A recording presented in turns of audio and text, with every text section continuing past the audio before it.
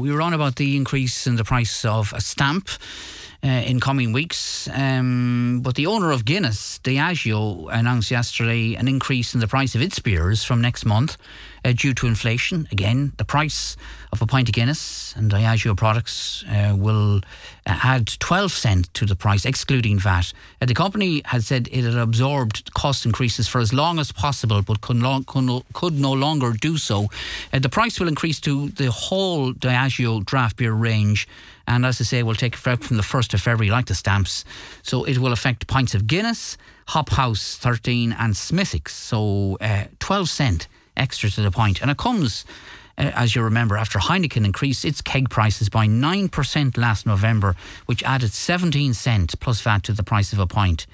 The Heineken products, which led many local publicans at the time, we spoke to some of them, to stop stocking Heineken products. Such was the level of anger at these increases. On the line is the proprietor of Lillie's Bar in Sligo, Blaine Gaffney. Blaine, good morning to you, and welcome. How do you, little you can do about this, but how do you feel about it? Yeah, I suppose. Look, it's just it's on the back foot of the previous increase from Heineken. It's a frustrating thing to have to be facing into in a quiet January. And just listening to your piece there, Diageo have said that they can no longer absorb these costs when ultimately you look at Diageo's 2022 preliminary end of year results and you can see a different story. Their net sales are up 21.4%, £15.5 billion. Their net profit is up 18.2% to £4.4 billion, and they've also decided last year to increase their dividend. So when you compare that to a local pub or many local pubs across the country who are operating on net profit margins of between 3 and 4%, you can see who can really do the absorbing going into the future. The interesting thing is as well that a lot of this has been driven by energy inflation, or we're led to believe, the cost of producing the alcohol, when ultimately the price of oil on the international market is down over 40% and gas is falling too.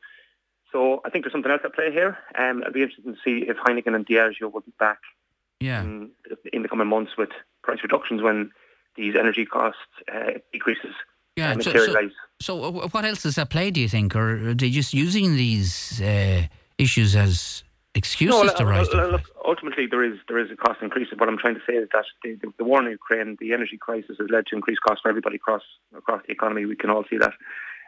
What I'm trying to say is that they have the bigger opportunity to absorb some of these costs than the local suppliers, or by the local publicans. And with energy costs falling across the international markets, and this will trickle down over the coming months, we're saying that they're in a much better position with 4.4 billion of profit, pound sterling, than some of the local pubs that they're asking to pay this increase.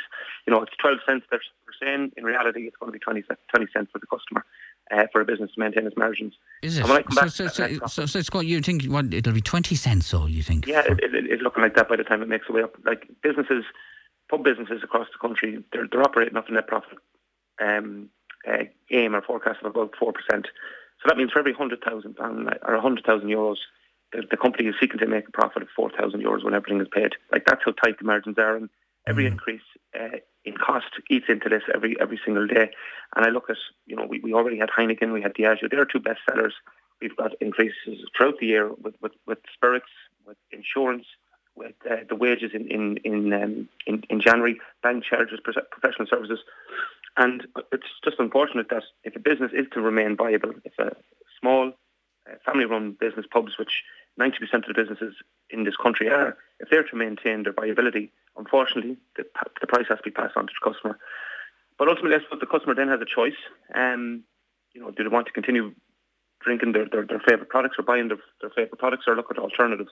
Yeah. And what we've seen over this Christmas was that I suppose ultimately people wanted to stay largely with their favourite products. So these companies know that, and I suppose it's their way. So as I say, the situation where some publicans removed Heineken products, some before Christmas, I don't suppose that's a continuing option. I don't suppose removing Guinness, for example, from a pub would be the there is most no popular alternative. move.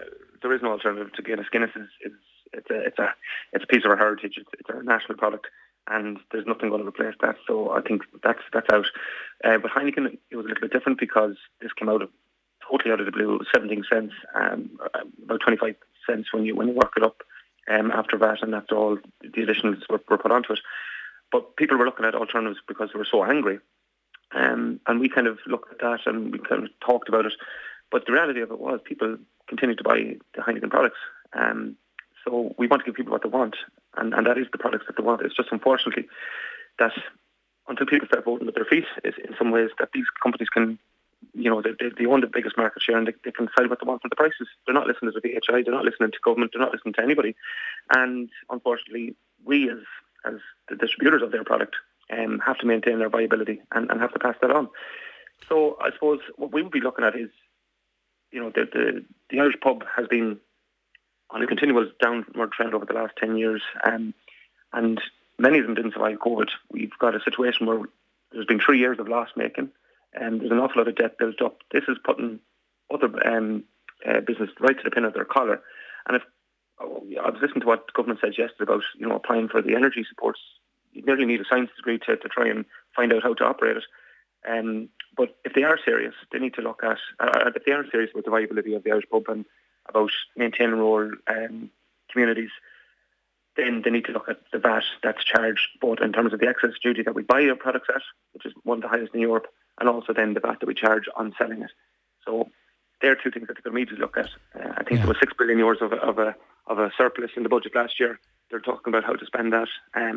I know as a publican, and I know speaking on behalf of many other publicans, that is one element that could be looked at and looked at very, very quickly. Stay with us, Blaine. Paul Clancy is with us, Chief Executive of the Vintners Federation of Ireland. Paul, good morning to you. Good morning. You're not being listened to, Blaine thinks. Do you think you're being listened to? I mean, you have appealed to Diageo to reconsider. That's unlikely, is it, Paul? Would you think? Well, we're hoping that they will reconsider and that they will look at their own operations to see if they could possibly absorb more of the proposed price increase that they have suggested. Look, our members are under immense pressure at the moment. I think you've heard that there already. And we're just about to head into the quietest period, and this couldn't come at a worse time really for our members. And look, our customers have pressure on their disposable incomes as well. It's going to be very tight for our members' customers, and this increase will not encourage people out at a time when customers really badly need it. So we are asking Diageo to reconsider its decision in light of these market challenges. Blaine outlined just exactly how tight the margins are, and I'm sure you're hearing that and are well aware of that. And as you say, this is happening at traditionally the quietest time of the year for your industry. Yeah. So it's a worrying time, is it not, for those in the trade? It is indeed, and if this was on its own, you'd say, look, this is bad enough. But when you put it on top of all the other increase in costs that, small businesses and particularly publicans have had to put up with, and the TBESS, which is the energy support system, you touched on it there, I think, as well. That's helping a little bit, but unfortunately, that isn't covering kerosene and LPG in terms of energy supports there. It's only covering natural gas, so it's not actually helping the vast majority of our rural publicans. So even the grant systems that are currently in place won't really help the vast majority of our members. And the 9% VAT as well, which is due to end at the end of February, we need to make sure that that's continued on the food and accommodation to try and help and alleviate some of the stress that publicans' costs are under at the minute. Okay, well, we don't want to talk about closures, but there have been some startling statistics, as you well know, in recent months about the number of pubs which have closed in this country in recent years. I mean, would you be concerned that trend will continue with moves like that? Well, look, there is a thing called the Sale of Alcohol Bill, which is coming down the stream as well, and we're going to be in front of the Oireachtas Committee on the 24th of January, and what the Minister is proposing there is to deregulate the whole market. Now, if that was to happen, it would mean that you could have a second pub in a village where one pub is already struggling. And that would be the death nail, we believe, for rural pubs in Ireland. We do know that rural pubs are really struggling to survive, because of the increased costs that they have. Most pubs have had a reasonably good Christmas. That's what I'm hearing back. But definitely January now has started quieter. We just need to make sure that we can try and keep costs to an absolute minimum to get through this very difficult trading period. And what the Minister's proposing with deregulation doesn't happen, because we believe that if you have a pub that's struggling to survive in a rural town, sticking another pub in beside it, it's certainly not going to help the situation. So that'll be a cataclysmic situation.